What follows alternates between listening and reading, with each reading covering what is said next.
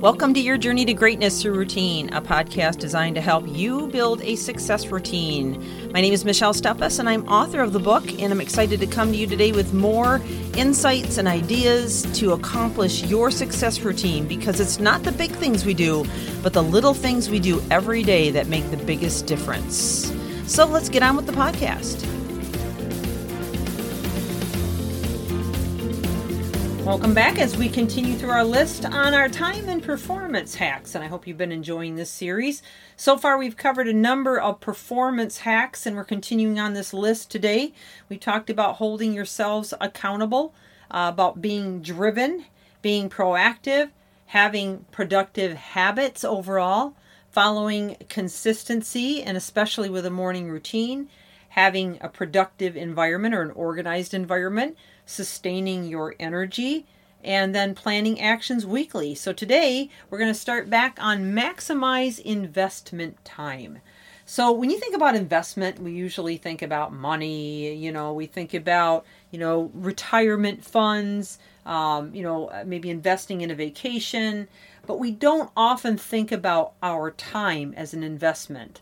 Although it may fall in line in some occasions, for the most part, when I think about time, I think about from the second my eyes open in the morning till they close at night. What am I doing with that time? Am I maximizing that time to the greatest extent to become the person that I need to become? So in other words, am I filling my heart and mind with the right thoughts? And am I investing in becoming a better parent, a better wife, a better, business person, a better friend? What am I doing? If you're on social media, for example, are you spending your time getting involved in all these, debates and, throwing out insulting words and, just reading all the garbage that's on there? Is that a good investment of your time? Maybe you think it is. And I guess that's your life, and it's your investment that you want to make on it. But what if you were to trade that in, or video games or television or movies, if you were to trade that in for reading or studying or learning, or just spending time with the kids, spending time with your family, your significant other, or spending time with a friend, or maybe writing somebody a letter, how much greater of a legacy can you leave? Almost half of those who are highly productive, those who are performing at high levels, spend the maximum amount of time possible on activities that drive the best results and success. In fact, on average, they spend 46% more time on investment activities per day than the average person. Okay, the next one, get in the zone. Now, everybody's probably heard the word zone or Zen zone or whatever. The zone is when you are able to work at an extended amount of time without any distractions, so that you are in a state of extreme productivity. And those who are highly productive or high in performance and reach their goals and see their destiny happen, 49% of them agree that they need to be in the zone, and they need to do so 2.6 times more frequently than the rest. So you have to set yourself up for that. That has to be an intentional choice. Again, a habit that you build. You can't do it if you're going to be getting up every 5 minutes, or you're going to be distracted by emails or text messages or social media. You've got to shut those notifications off. They become weapons of mass distraction, if you will.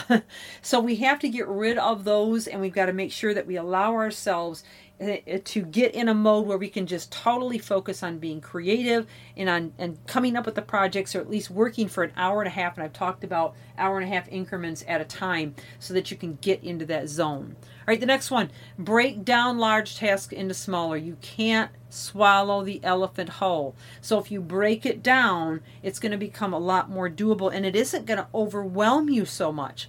So if you have, say you're writing a book, or you're doing some kind of a project that's going to take you months, possibly even longer than months, then you have to kind of scale it back and decide, okay, what can I get done each month, or what do I want to get done each month? And then break it down into weeks from there. Okay, in that month, what can I do each week? And then even go so far as to allocate time on your calendar. When I wrote my book, Your Journey to Greatness Through Routine, that's exactly what I had to do. So I had to choose, 2 days out of the week that I would spend 2 or 3 hours on it. And, and I'd have to allocate that time. And if I had to move it, that was fine. Okay. It wasn't going to be at the end of the world, but at least I treated it more like a client than I did like this project that really didn't have to get done. And until you have that mindset about it, it will never get done. You have to be very serious about breaking down those tasks. And so that's true whether there are things that other people are demanding of you or things that you're demanding of yourself. You've got to create those times and break them down into bite-sized pieces. Okay, next, number 12, start with the greatest impact activity. I've mentioned this before, but I love the book by Brian Tracy called Eat That Frog. And so you've got to take on the activities that are going to be the most beneficial. They could even be the hardest ones to deal with, but the longer you sit there and look at that frog, the less likely you're going to put it in your mouth. So you just have to make it happen.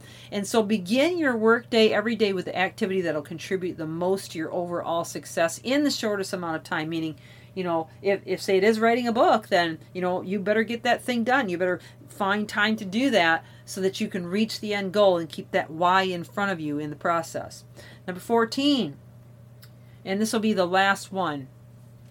Track your progress. Those that track their progress and actually get to look back and see how well they've done and also gauge what they need to do to finish it always do better. In fact, 44% of those who are high performers track their advancement weekly and actually come up with short-term objectives, analyze and assess how they can raise the bar and do better. And they do this 3.4 times more frequently than the rest. And so this is what's in my coaching program. I mean, I've got something called Performance Transformation Tool. Part of it is tracking your performance and making sure that you're always raising the bar, you're always moving forward, and then celebrating how far you've come thus far. Well, we're at the end of our time today. This is Michelle Stuffus with your Journey to Greatness Through Routine. I hope you're getting a lot out of this series and that you'll pass it on to others who may benefit. We have a lot more to talk about yet, so please join us again tomorrow and keep reaching higher. Thank you for joining.